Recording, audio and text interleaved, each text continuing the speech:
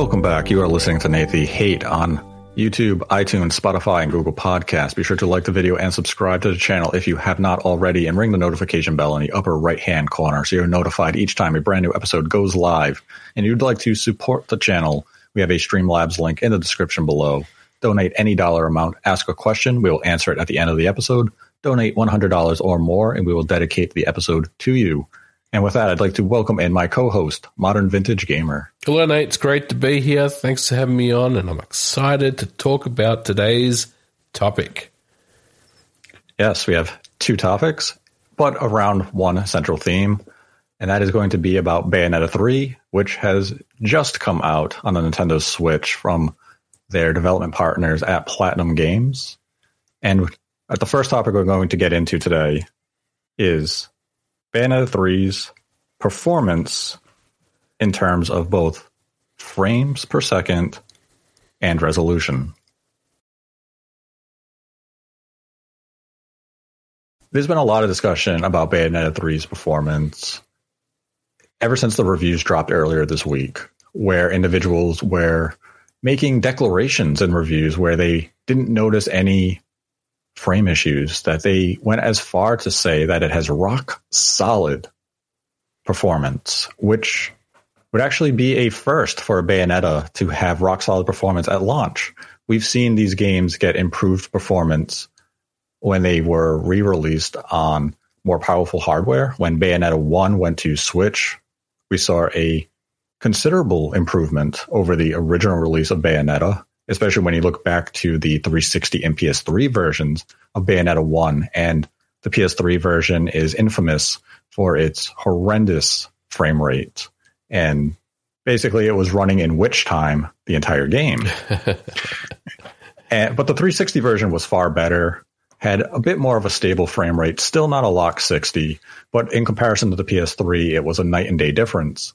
When the game came to the Wii U, it saw some improvements.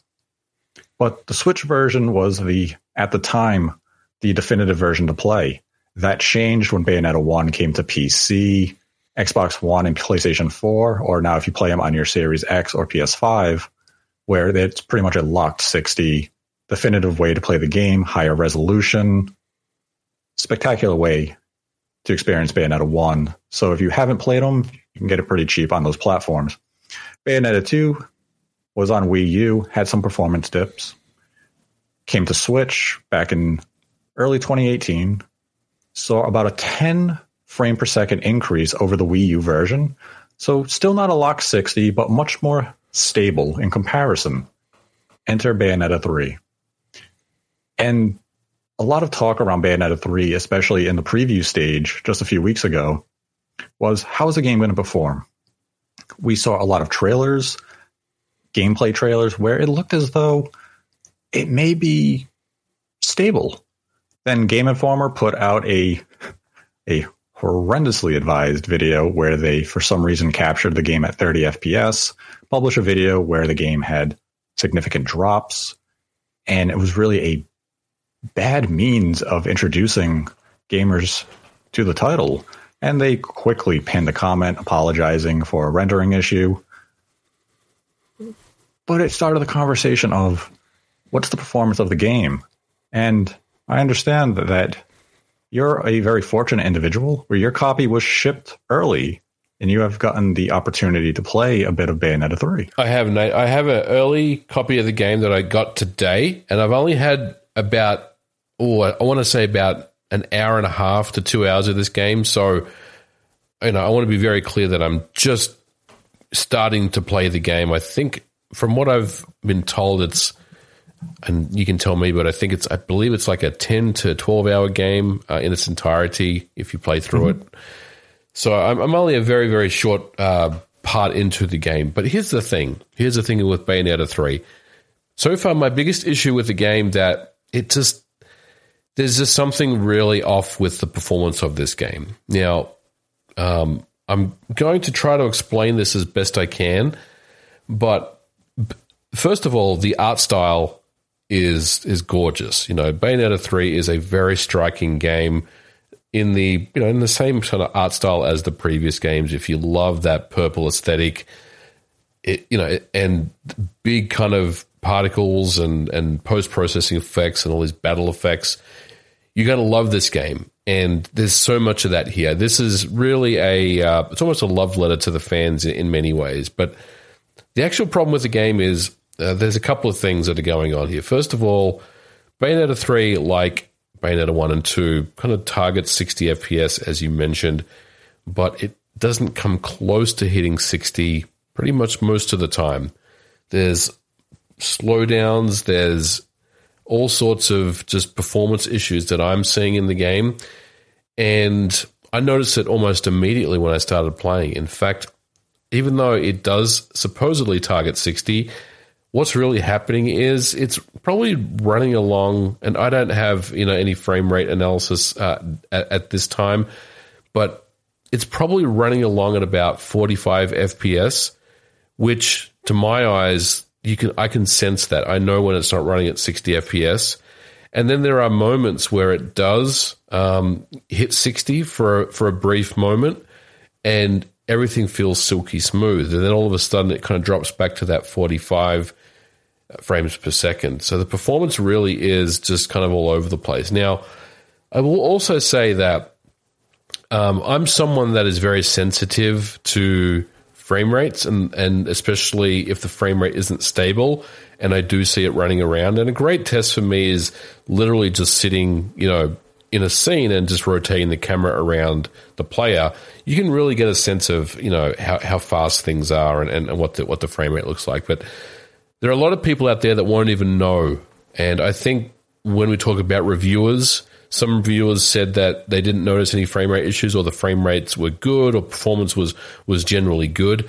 That's simply because they're not really seeing it, because even though the game is not running at 60 FPS, it's running at maybe a 45 or a 40 FPS, it still feels and is very responsive, if that makes sense. Everything doesn't slow down when the frame rate drops. It still runs at the same kind of speed, but it's just a little choppier overall. And I think a lot of people don't even really pick that up, but I'm certainly seeing it. I see the stutters, especially in the big battles as well. I think the cutscenes, I think that they drop down to 30 in general, and that's also a little bit jarring as well. But I will say that I think that's something that's like a staple of the franchise. That's not something that's been introduced in Bayonetta 3. But look, the game is gorgeous. It's Bayonetta. I think if you like Bayonetta, you're going to love the game. But yeah, there's definitely some performance issues here with me, and there's also the resolution side as well. But let's I want to hear your thoughts about what I said about the frame rate stuff first, I guess.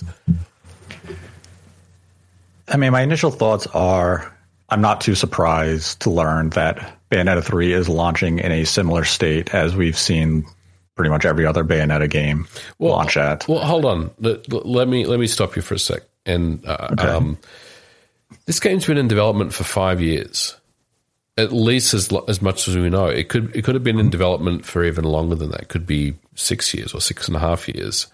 Mm-hmm. The point here is this is the first Bayonetta game that is exclusively developed and targeted on the Nintendo Switch. It's not come from another platform. Right. So wouldn't you think that they have every possible outlet at their disposal to get this game running at 60 based on that, including with Nintendo's help, who obviously worked very closely with Platinum on this game? Wouldn't you think that they would have had enough here to get this game running at 60, or at least closer to 60, or at least running more at 60 versus what we've got today? We'll be back after a quick break. Ever thought modern video games should be more interesting? At the Gaming Blender, we take randomized genres, mechanics, and make a new game every episode. I've added permadeath. We have a survival game of a hardcore simulation, which could be House Flipper, and with the permadeath of XCOM. And that all has to be an action adventure. Yes. Oh dear. Yes. And sometimes it doesn't quite work. And you have a construction off over the course of the narrative. A construction off? The The way we can do this is that we ditch your idea entirely. Entirely. Check out the Gaming Blender on all your favourite podcast platforms now. You would think yes, especially as you brought up that this is exclusively developed for the Nintendo Switch, that this isn't a project that had started on older hardware and was ported over. Because when we look at like a title like Bayonetta 2, we know that some form of the game was in development for the 360 PS3 era. Mm-hmm. And then it was when Sega lost faith in the franchise that Bayonetta 2 was shelved. And then in comes Nintendo with the Wii U with a check to get the game over to the Wii U. And that was really a move to help bolster their library in Japan and Western audiences with this mature, fast-paced action adventure game. So when you look at Bayonetta 3 for the Switch, and as you were mentioning, Nintendo's assistance and 5 years of development, we can also view it as Platinum has an intimate knowledge of the Switch hardware. We have a port of the Wonderful 101, which maybe didn't lend all that much education to the studio, but they also had ported Bayonetta 1 and 2 over to the Switch back in 2018. So I would view those as kind of a testing project. Right. Let us familiarize ourselves with the Switch's new hardware. Let's not forget Astral Chain as well. I mean, that's another game that they worked on. Yes, exclusively for the Switch. Yep. And that was a title that targeted 30 FPS. Mm-hmm. But that seemed like it was the right decision for that game. They knew where they wanted to go with the visual fidelity and the concessions that they would have had to make to get that game to run at 60 FPS probably was just too great for them to justify. So they went to 30 FPS. And now when you're describing Bayonetta 3 and it targeting 60, but the majority of the time performing, we'll say anywhere between 40 to 50, we'll be generous and go up to 50. It's sounding as though when reviewers were playing the game, because the game was within that range, that they were perceiving rock solid performance. Yes. Because if you get a steady 45 frames a second with good frame pacing, you're going to believe the game is running smooth because you don't have anything to compare it next to. If you don't have a long period of 60 FPS fast combat, that drop from 45 to 40 isn't going to be jarring. Mm-hmm. But dropping 60 to 45, you're going to notice that. Right. And frame pacing would definitely play a big role in that. So 45 with good frame pacing, it's going to feel responsive, and you're not going to notice that the frame rate is sub 60.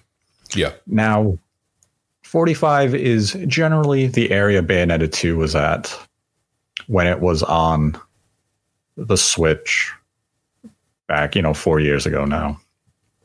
Not unacceptable, but it's definitely makes a debate come up where should you, as a developer, look at this saying, we're targeting 60, but we are rarely, if ever, maintaining 60 FPS during exploration, combat, and all of these scenarios, that maybe the final concessions should be, let's just cap it at 30. Yeah. I think they should have put in a 30 FPS cap option in there and, make it selectable, because some of the fans are probably okay with playing the game the way it is. Lots of fans are probably okay with it. But I think overall, if you have a smoother performance, even if it is 30, but you have steady frame pacing, and like I said, for me, it's very jarring to see frame rates move around so much. I would have really liked to see a 30 FPS cap. We've seen something like that work really well, especially with some of the earlier Forza Horizon games where, the game would just be butter smooth at 30 FPS with there's zero frame pacing issues. So it's just that flat line. We've also seen games like The Last of Us Part 2, the original version that came out on the PS4 was 30 FPS, but it felt really responsive and it ran really well. So and in some ways, it almost felt like it was running faster than 30. So there's definitely ways where they could have really added a 30 FPS cap and made it feel really good. And I think Platinum probably missed the boat on that one because I would have liked to have seen it.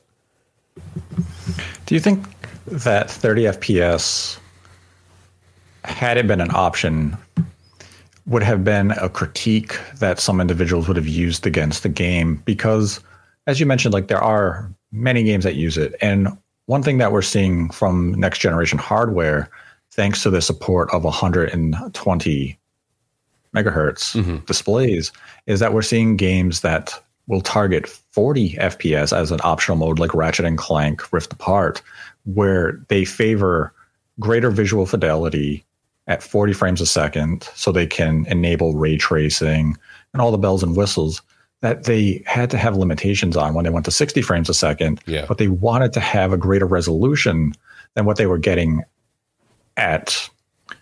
You went down to 30 frames a second and they were like, well, we lose a little bit of the smoothness, but we have greater visuals. Is a game like Bayonetta 3 in this case, would it have benefited from all of those types of options where at 30 FPS, you would have seen an increase of resolution? Because again, this is a game that isn't even 1080p native. So we're looking at a game that isn't outputting at native resolution, nor is it hitting its target frames a second. Right.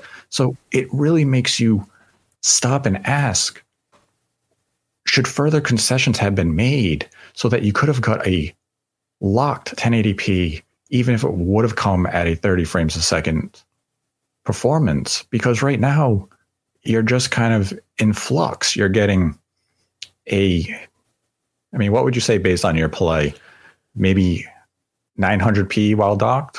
I would say lower? 900p while docked, and that's being a little generous as well. It could be a 720p bottom end, and in portable mode, it can get pretty low sometimes. Like I can see it flicking around a little bit, especially in the big battles. It could drop as low as like 420p almost, or I don't know if it gets any lower than that, but I've definitely seen it get pretty low.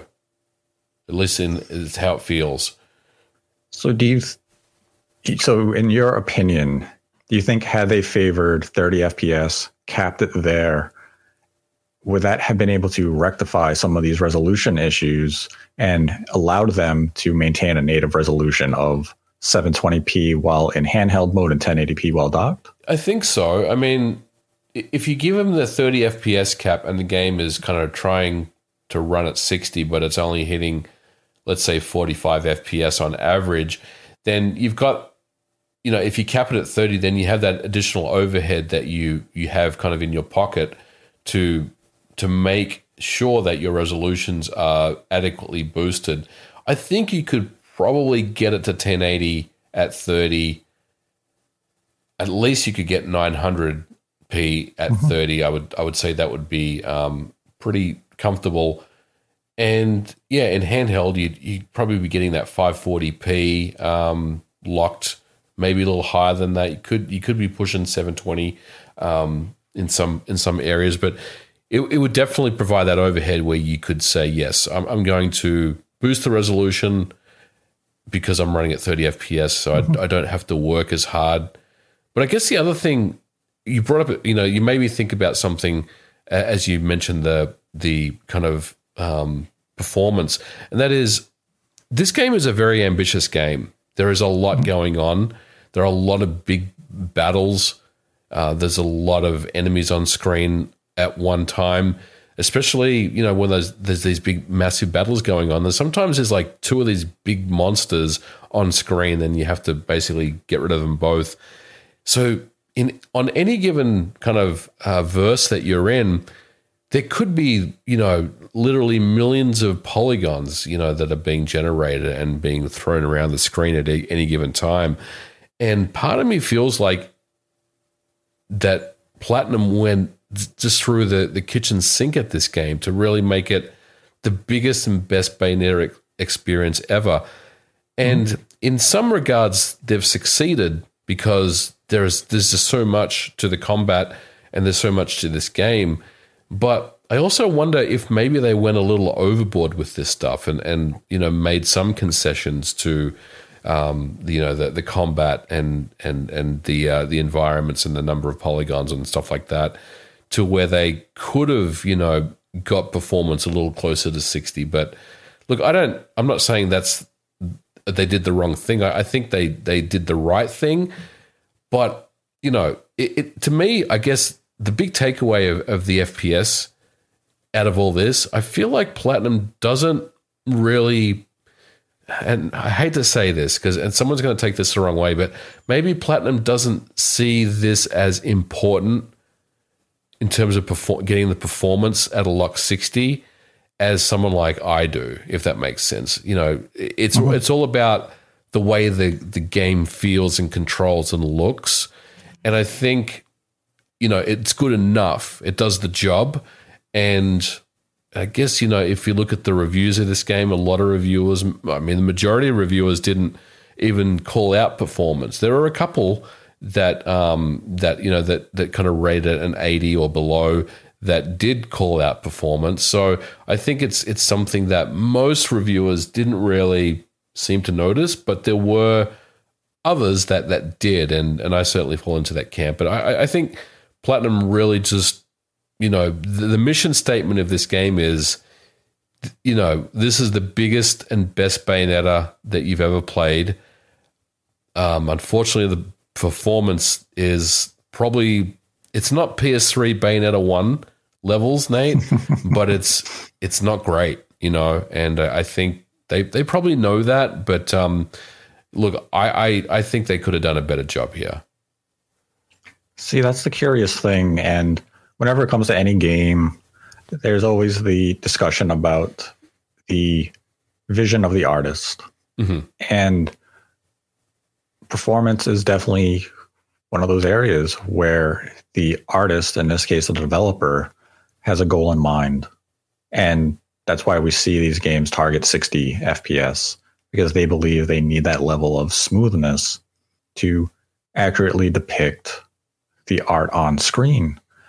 But from my view as a consumer, a critic, however you want to label me, if you're not achieving that visionary performance, then are you really just leaving it up to 60 FPS because you as the artist in this case understand 45 is smoother than 30. Yep. I want to get it smooth as I can, and I need that extra leverage. I know I'm not going to hit 60. We will say in press releases and interviews that we're targeting 60, fully aware we're never going to adequately achieve that goal outside of a few instances here and there. But it just comes back to that argument of, if 30 FPS is stable and you can maintain it and the game is still responsive, it may be, the best bet. And I understand there was a huge controversy and debate just recently with Gotham Knights being 30 frames a second, which very likely it was just the artistic direction of the game there as well. And a lot of people were very upset by this. And it's definitely a case-to-case basis as to, is 30 FPS adequate for the genre of the game? So it's definitely going to be a debate for every release. It's just when you see these fluctuating performances that it seems to come up more and more. And Bayonetta has just been a constant where it doesn't achieve 60 FPS unless it is played on significantly more powerful hardware than the original version is released on. I think the worrying thing about this game, though, Nate, is that it's regressed. I feel like performance has regressed, from Bayonetta 2 and Bayonetta on the Switch. Again, it's more ambitious. It's a bigger game, but overall, we're going in the wrong direction. We should be approaching 60 FPS for this game.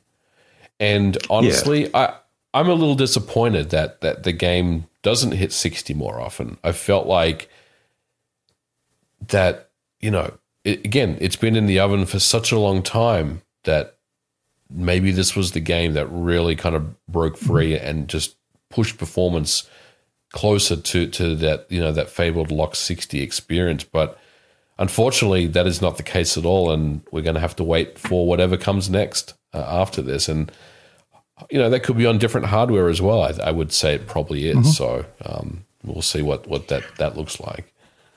And as you mentioned with ambition, if you're creating this ambitious project with huge, legendary, epic demon battles where the beasts take up the entire screen and you're moving at a fast rate, if that's the ambition you are looking to achieve, I understand the importance of visual fidelity. But if performance is being impacted in a significant way, whereas I believe the large-scale battles in the game are capped at 30 FPS. They don't even try to target 60. Right. So Platinum did recognize that they were prioritizing visuals in this case.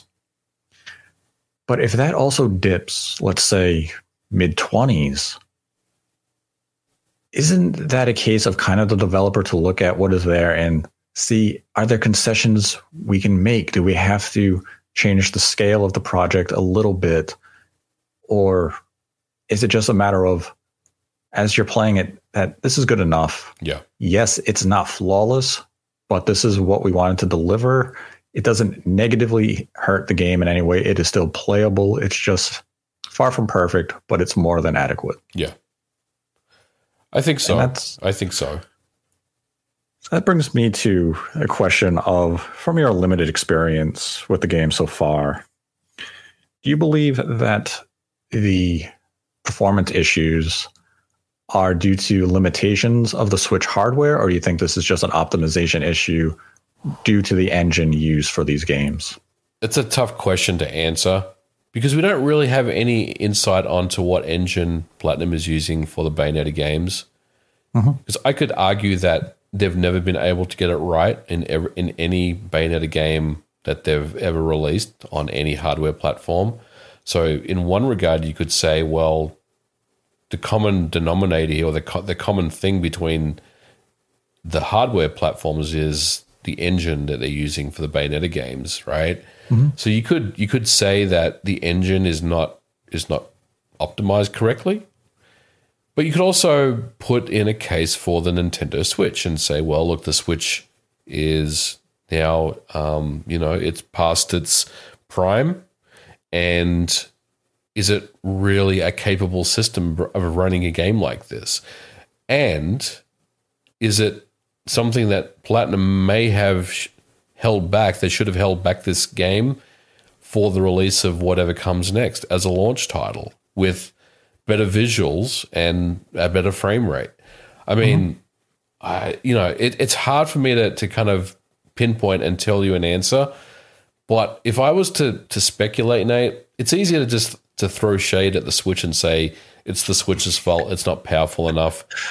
But look, we've seen the cream rise to the crop on the Nintendo Switch if you put enough time and work into a particular project.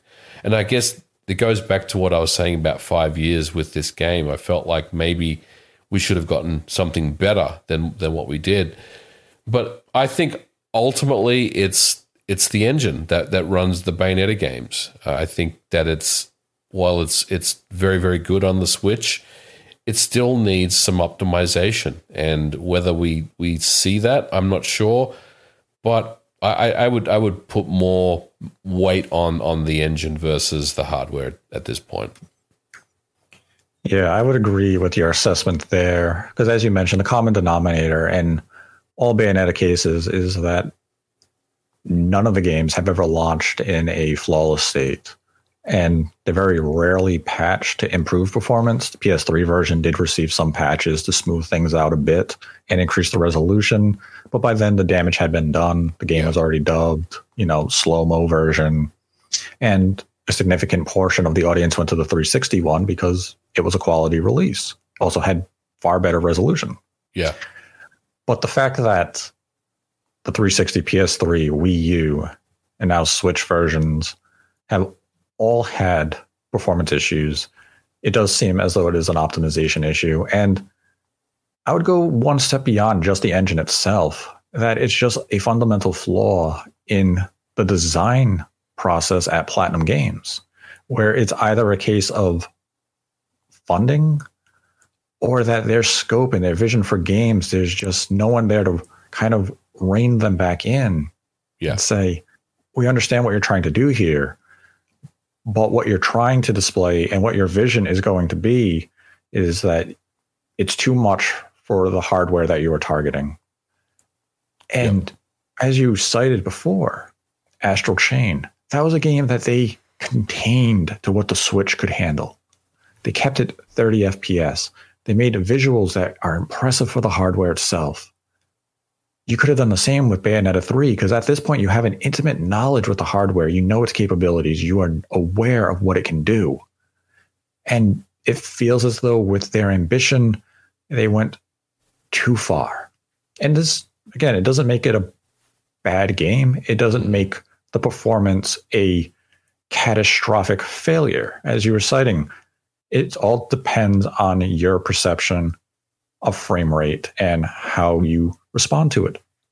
And as we were mentioning, if it is a steady 40 to 45 or 45 to 50 FPS, majority of people are not going to detect those drops because you're already performing at a low frame rate. And this is a bit of a hyperbole comparison, I will admit this. It's no different than when we were younger and we played N64 games at 15 frames a second. Absolutely. We didn't know they were running in slow motion. Right. We thought it was running well because we didn't have anything to compare it in terms of context. Yep. And we didn't have a 30 FPS running version next to the 15 frames a second. And then F-Zero X came out, and it's like, now this is 60 FPS. Yeah. Or we played Perfect Dark without the expansion pack. We're like, man, this is a lot different than when I played it with. Yeah. But it was also, you had so many characters on the screen, and it ultimately comes down to the consumer and what you find acceptable in game performance. But I think overall, many are going to experience the game. They will, as you were saying, the gameplay itself is enjoyable. Oh, it's fantastic.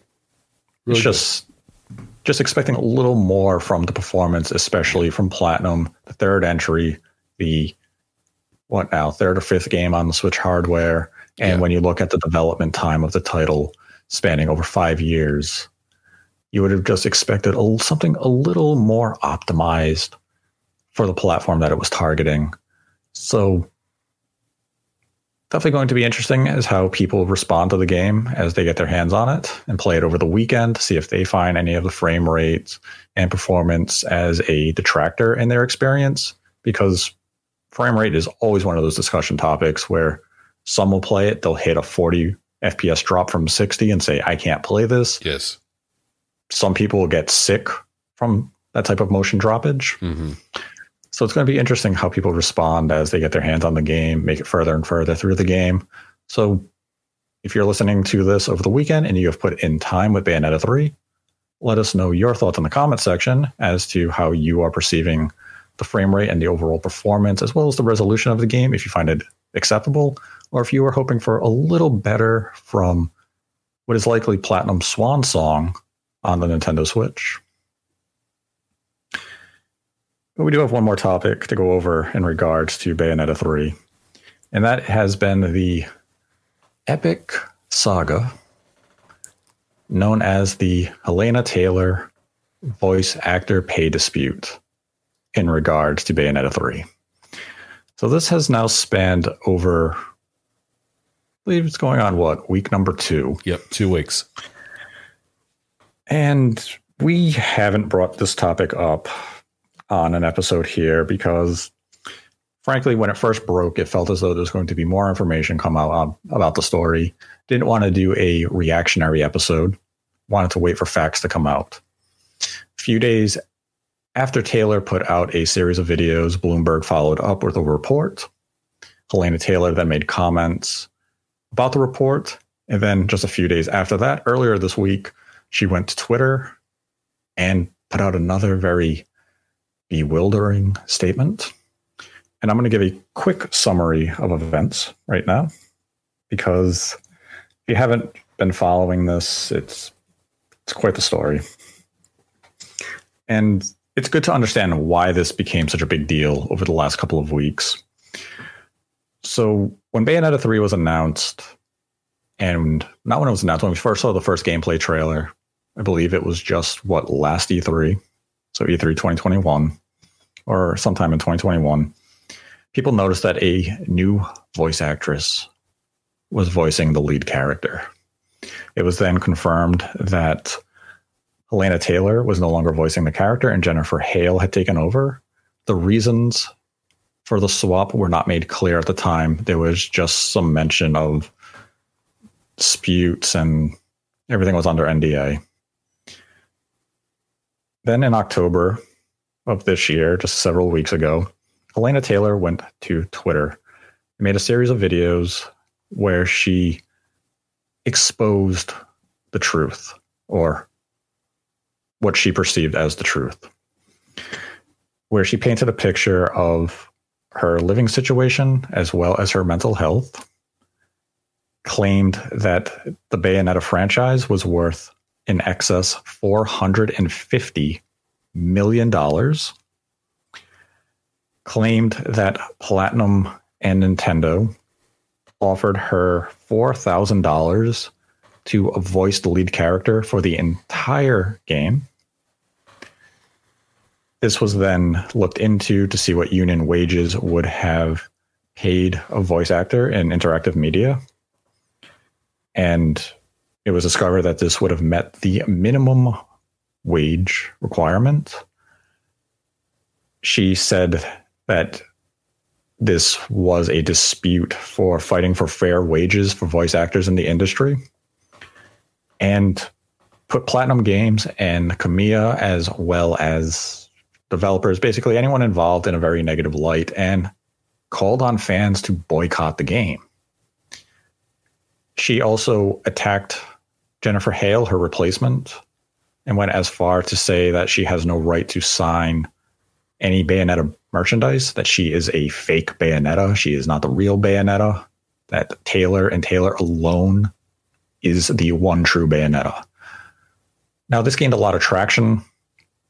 A lot of fans saw the videos and immediately sought to boycott the game because they saw the $4,000 figure, which is a very low rate of pay. Other voice actors came out and looked at it and said, we have had similar compensation for smaller roles. This rate of pay isn't all that uncommon in the industry, but considering it was her third time as the lead character of Bayonetta, the franchise has grown over the years, $4,000 still felt low. Now, at the time, when you would investigate this more thoroughly, you could come to the conclusion that from a legal standpoint, Platinum Games didn't do anything wrong. They met the union minimum. Yeah, I believe they even went over it a little bit. So as far as all of that was concerned, they were paying a fair wage as far as union minimums were concerned.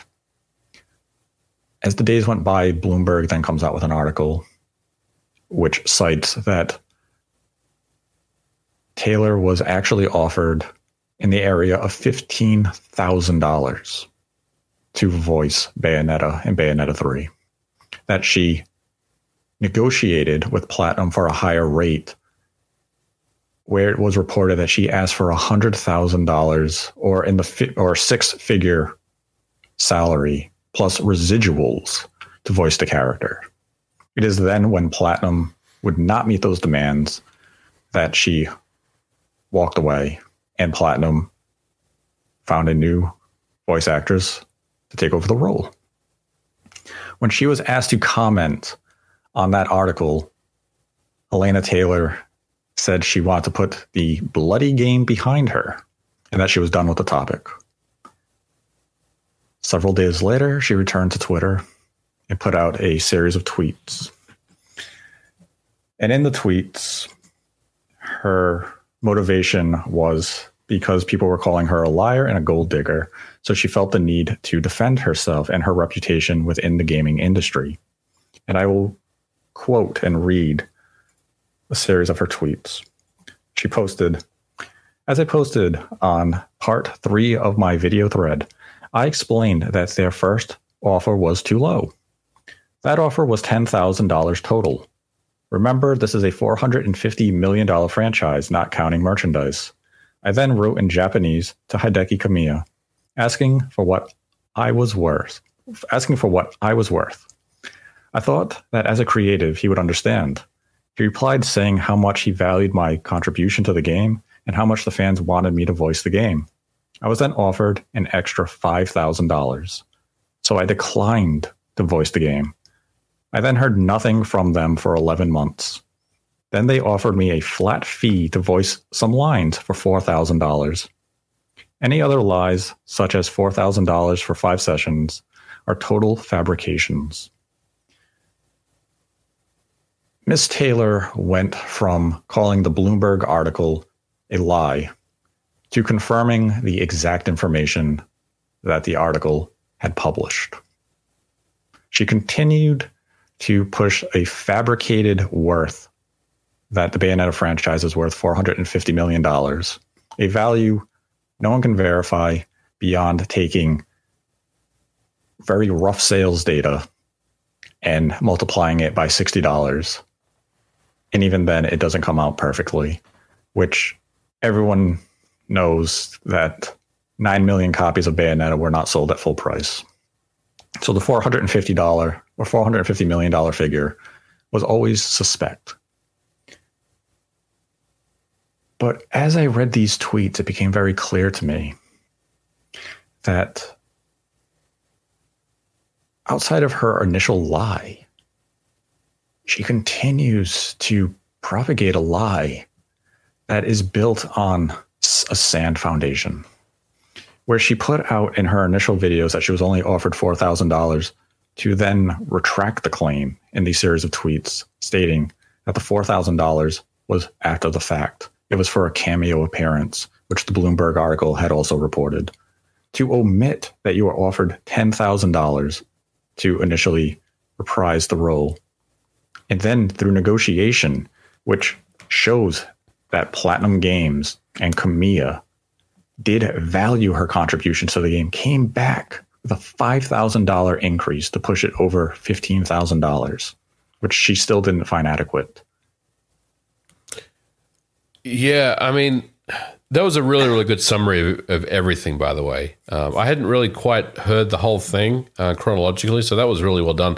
So I think what happened here, Nate, is she came out with those original tweets and everyone immediately believed her story and was sympathetic with the situation, and it made her look really good. The problem is, I feel like she knew that because the other party, in this case Platinum and or Nintendo, is under NDA, that they were never able to respond publicly and counter any of those claims, because then they would have basically opened themselves up to breaching that same NDA that they had created in this environment. So she broke NDA and said this story, right, in the hopes or in the assumption that this information would never get debunked, because there was no way that would happen. But what she didn't realize was Jason Schreier, who loves digging around and finding out things, was very, very quick to get, the real story here. And look, I think someone at Platinum fed him this stuff. Like, I don't think Platinum themselves obviously could have ever responded publicly other than Kamiya's tweets basically saying everything is BS and, I'm going to block people if you mess with me type of thing. I think ultimately she wasn't really, and she kind of mentioned powerful journalists in her follow-up tweets. I think she used those words, or yes, the industry has. She tried to imply that Schreier's reporting was inaccurate, and it's just very an immature approach where it was trying to sully her name intentionally and slander her. Right. So she got completely exposed after Jason was given the information, and I think, again, I mean, it doesn't really matter in the context of the story, but I think someone at Platinum gave this information to reporters because they certainly can't firsthand assume that they know anything about this, and they just let the press deal with it. And that's exactly what happened.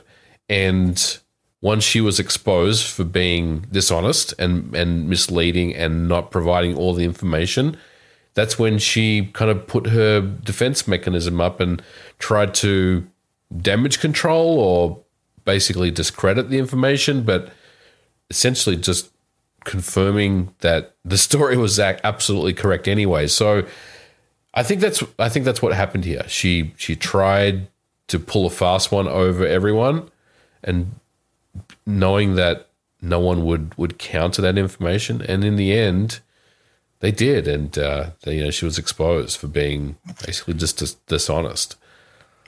I think the most disappointing aspect of this story for myself is that there's a very real conversation to have about industry wages, not just for voice actors and voice actresses, but also for artists, testers, programmers, all areas of the industry.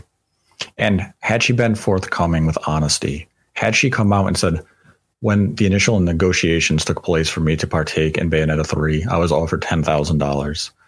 I believed my value was worth more. Mm-hmm. I had sent an email off to Hideki Kamiya requesting additional money due to my contributions to this franchise and the importance that I have placed to this character and to the audience. And then they came back with an additional $5,000 to equal $15,000.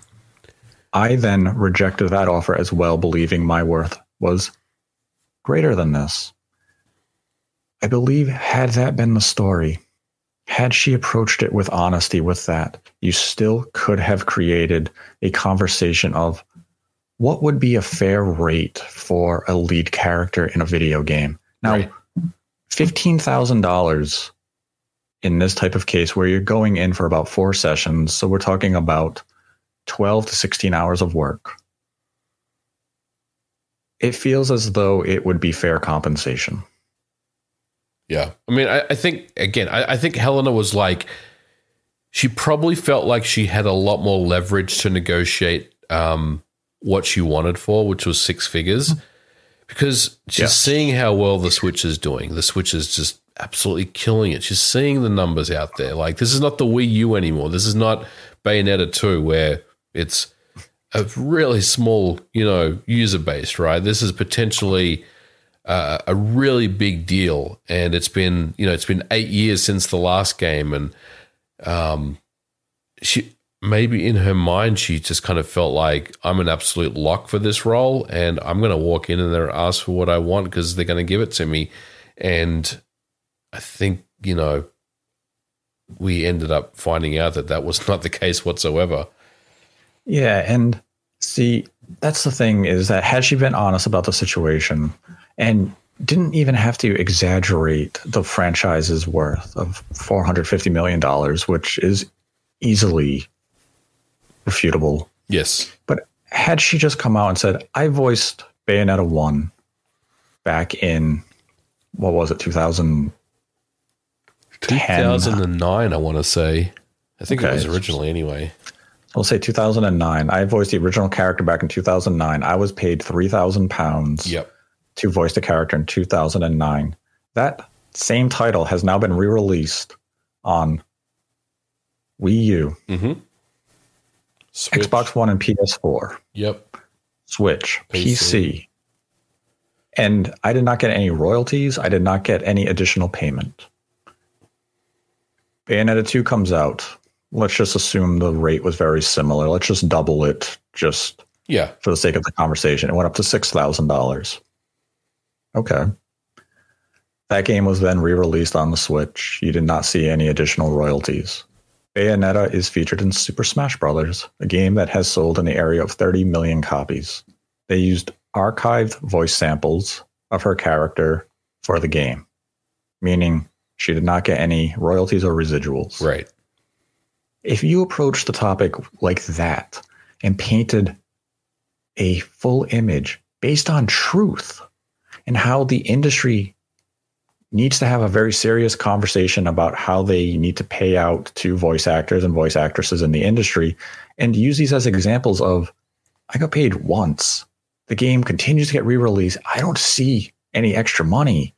You could have created a conversation. You could have had a debate where people could analyze this and say, hey, maybe union voice actors need to sit down and have this conversation with the industry of, we need to set milestones. If your game sells in excess of this much, we get a certain percentage as a bonus. Yeah. When you re-release the game, not necessarily a full wage, but even 50% of what we paid you the first time, you get as a royalty check. Those are the types of conversations that this could have led to. Instead, what it led to was scrutiny and wonder of what's next. Yeah. Because how can you have the conversation now? Like, there's the silver lining is she did expose that the industry does have a low wage issue. But you did it through deception. Yes. By making it a personal affair, you minimized the cause you claimed you were fighting for. Yeah. Make it an industry-wide issue that you were looking to expose, not for your own personal gain. And then to call for the boycott was a very extreme take, which that led to nothing, because you were then exposed through articles and then your own tweets that you lied. So it's not even, you don't have to view the Bloomberg article as fact, because her response to the article was confirming the article. And it hurts the conversation that needs to be had.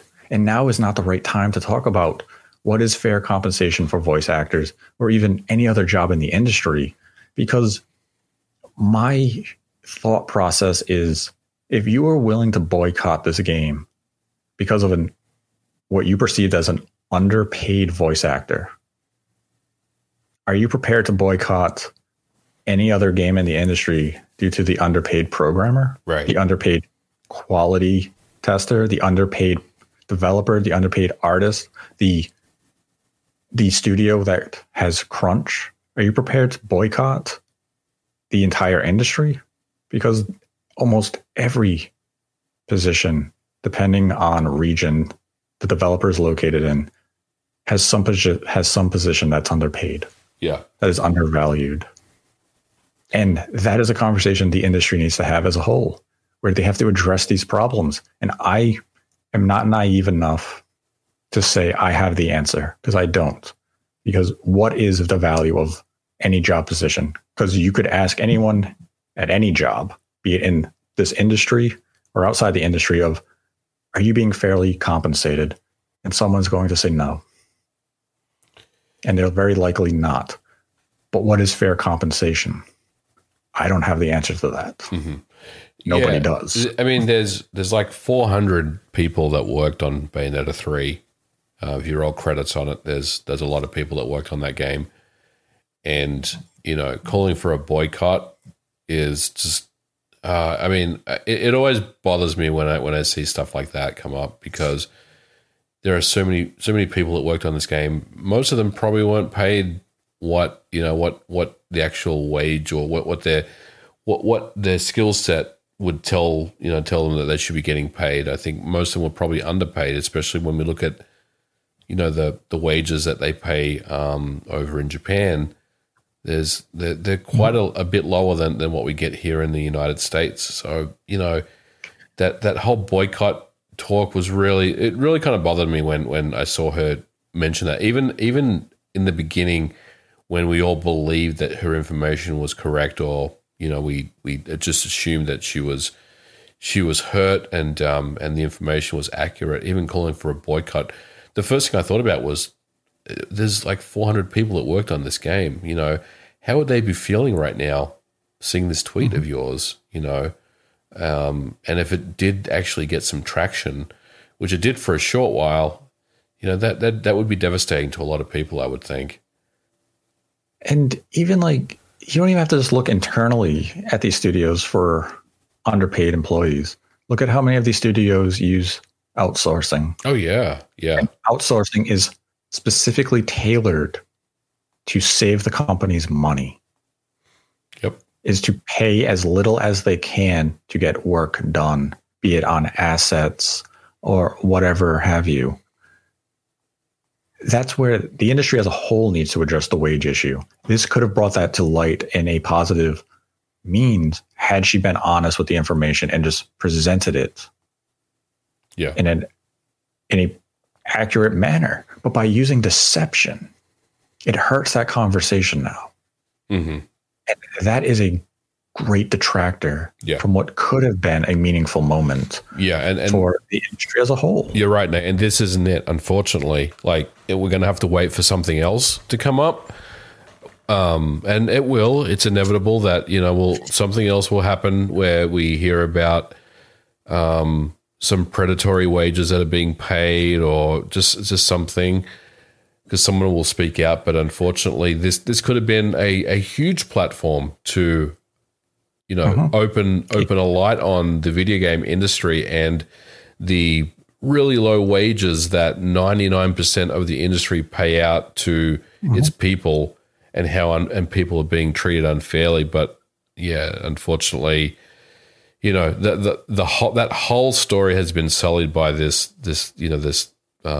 back and forth with Helena Taylor. And that's the thing, is that she could have stood arm to arm with the other voice actors and actresses in the industry and said, this was my offer. I found it too low. We can stand together and get new rates. Mm-hmm. We can demand more from this so we can get fair compensation. And when I say fair compensation, when she put out her tweet, she was looking for a living wage, where it was perceived as though she was looking for a full year's salary for just one job. And that is not how the voice acting industry works. These individuals hustle. They take on dozens, hundreds of voice acting jobs to make ends meet. Unless you are in the upper echelon of voice actors and you're the full-on performers like a Troy Baker, who isn't going to go that route. But even he isn't just doing one project a year. Oh, yeah, he's grinding too. He's doing all sorts of stuff. He's grinding. All of them are grinding. Whereas her tweets put out the idea of, I want to do this one gig and not work all year. And when it comes to the wages, this will be, a point of contention for many people of, was $15,000 a fair pay? Given her resume and her body of work in the video game industry as a voice actress, she only has 3 games to her name: Bayonetta 1, Bayonetta 2, and now, or what would have been Bayonetta 3. Right. She is not a in-demand voice actress. Yeah. So you cannot command the highest of wages. Jennifer Hale is an in-demand voice actress. And I would bet a lot that her pay for Bayonetta 3 was in line with the $15,000 that Helena Taylor was offered.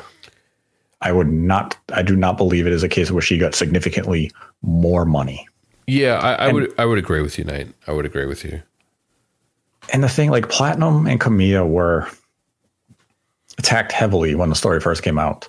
And people say, look, Kamiya's overreacting. He put out one tweet where he said, basically just boiled down to, this is untrue. I think a lot of people also, I think a lot of people also didn't know what type of persona Kamiya has on Twitter.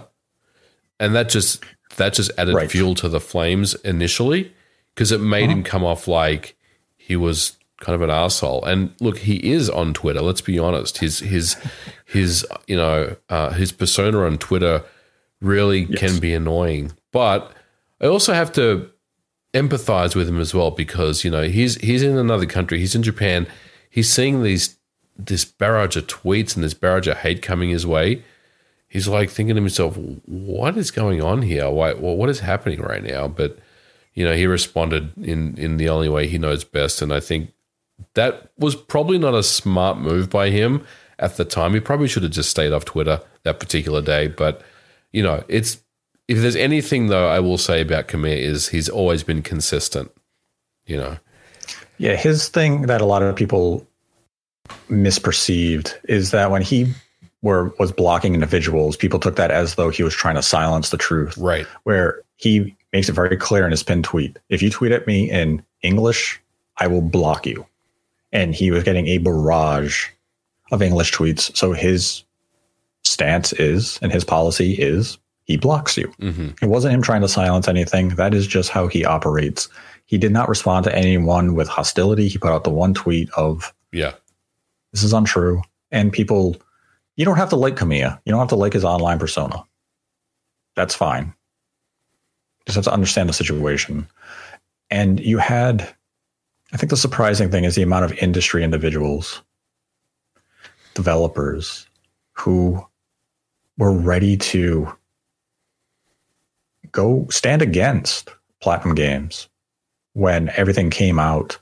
And since the story has been clarified and additional information came out, they don't have that energy to come out and say, my initial reactions were wrong. I apologize to Khmer, the individuals at Platinum Games, to Jennifer Hale, to the individuals who were caught in a momentary lapse of judgment where I overreacted. The energy faded as soon as there wasn't a situation that they perceived to rally behind.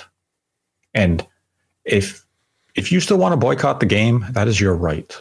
As I've said when it came to other boycotts like the Activision boycott that began a year ago, you may not be able to change the world by not buying an Activision game. But by not buying the game, you can change your world. Right. And that's the world that matters for you.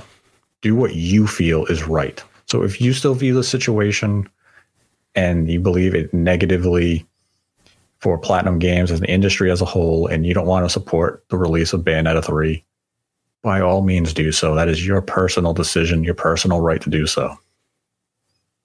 Yeah, well said. And look, I mean, I'm just honestly, Nate, I'm just glad the games is out and we can move on from everything, because it's been reading about this stuff over the last couple of weeks and seeing everything unfold has been it hasn't been fun. I think anyone that is involved in the video game industry is probably just not feeling great about this one at all, for many different reasons. And again, my biggest thing here is that there are a lot of people that worked on Bayonetta 3 and those people should be applauded for the work that they've done. And there is a bigger conversation about wages in the industry. And hopefully we'll get a time and a place where that comes to light again. And this time it's the focus rather than the byproduct of, some back and forth that's happened over the last couple of weeks. Yes, that's exactly like it. This has to be a conversation that does come up. It's just now is not the proper time. Yeah. And I don't think anyone is really equipped to approach the topic with the nuance required. I mean, I don't nor know. the knowledge. Yeah, I have required. no idea. Like you mentioned, is 15,000 enough?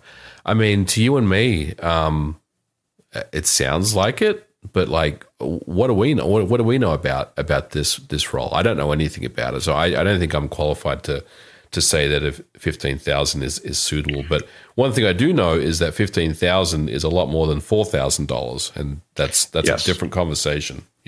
Yes, and that completely reshaped the conversation. That when you're going to come out and claim that you were only offered $4,000 for the entire game, but reality was $15,000, and you purposefully omitted those details, it means that when you were trying to tell the story, you knew the truth maybe wouldn't favor you, so you went to an extreme to get basically you conducted a parasocial experiment for sympathy, and you made the gamble that the truth wouldn't come out. The truth came out.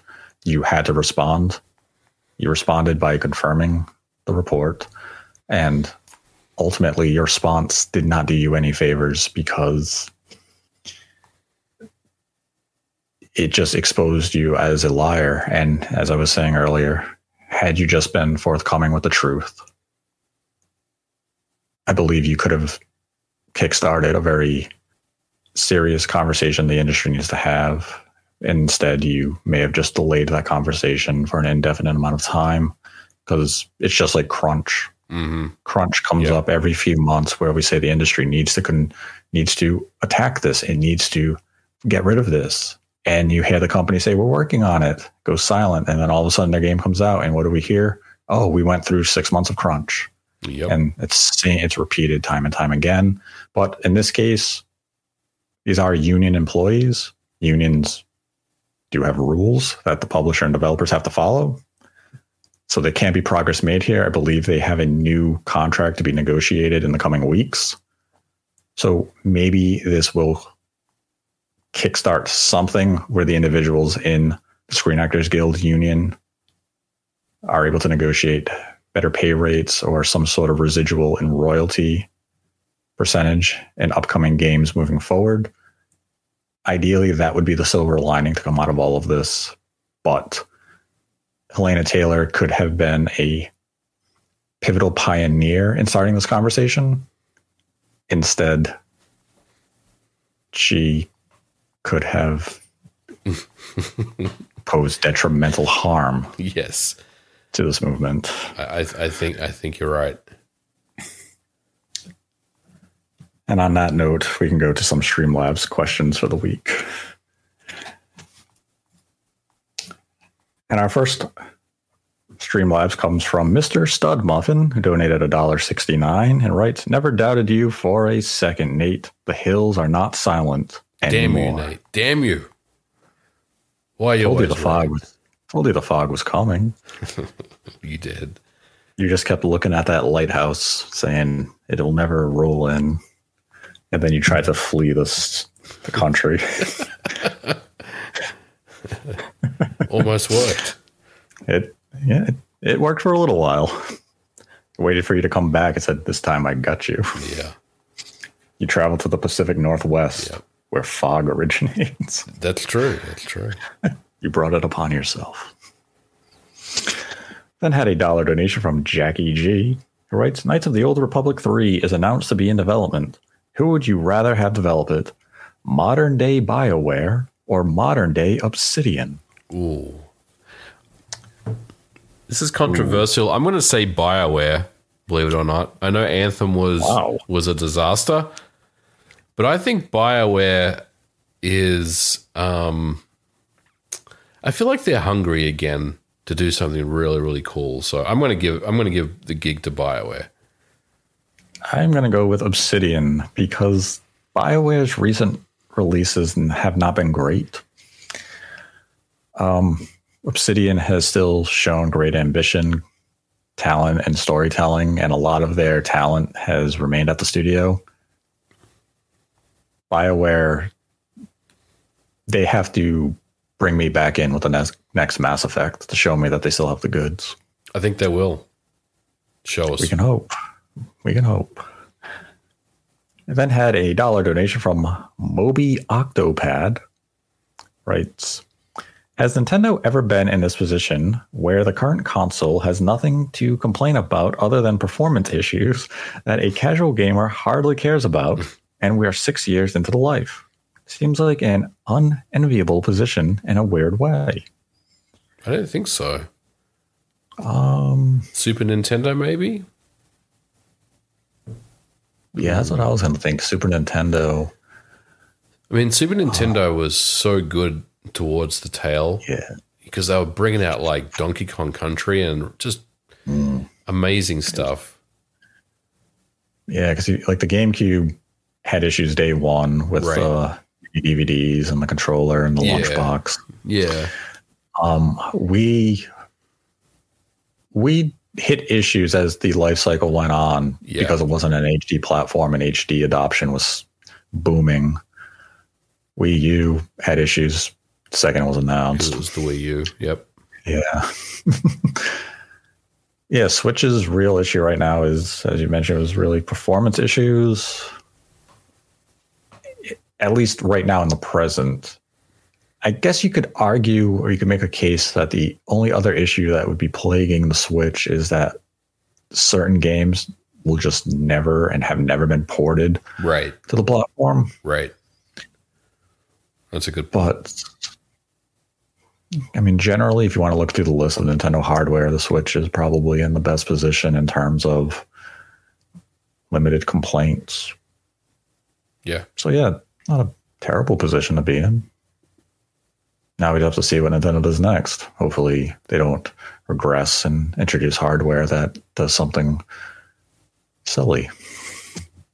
Foldable screen. Foldable screen with no controller. Control it with Yeah. your mind. Your mind. And it's laggy. That was the last Streamlabs question for this week. If you'd like to support the channel, we have a Streamlabs link in our description below. Donate any dollar amount, ask a question, we will answer it at the end of the episode. Donate $100 or more, and we will dedicate the episode to you. I'd like to thank MVG for joining me this week, as always. Always a pleasure, Nate. Thanks for having me on.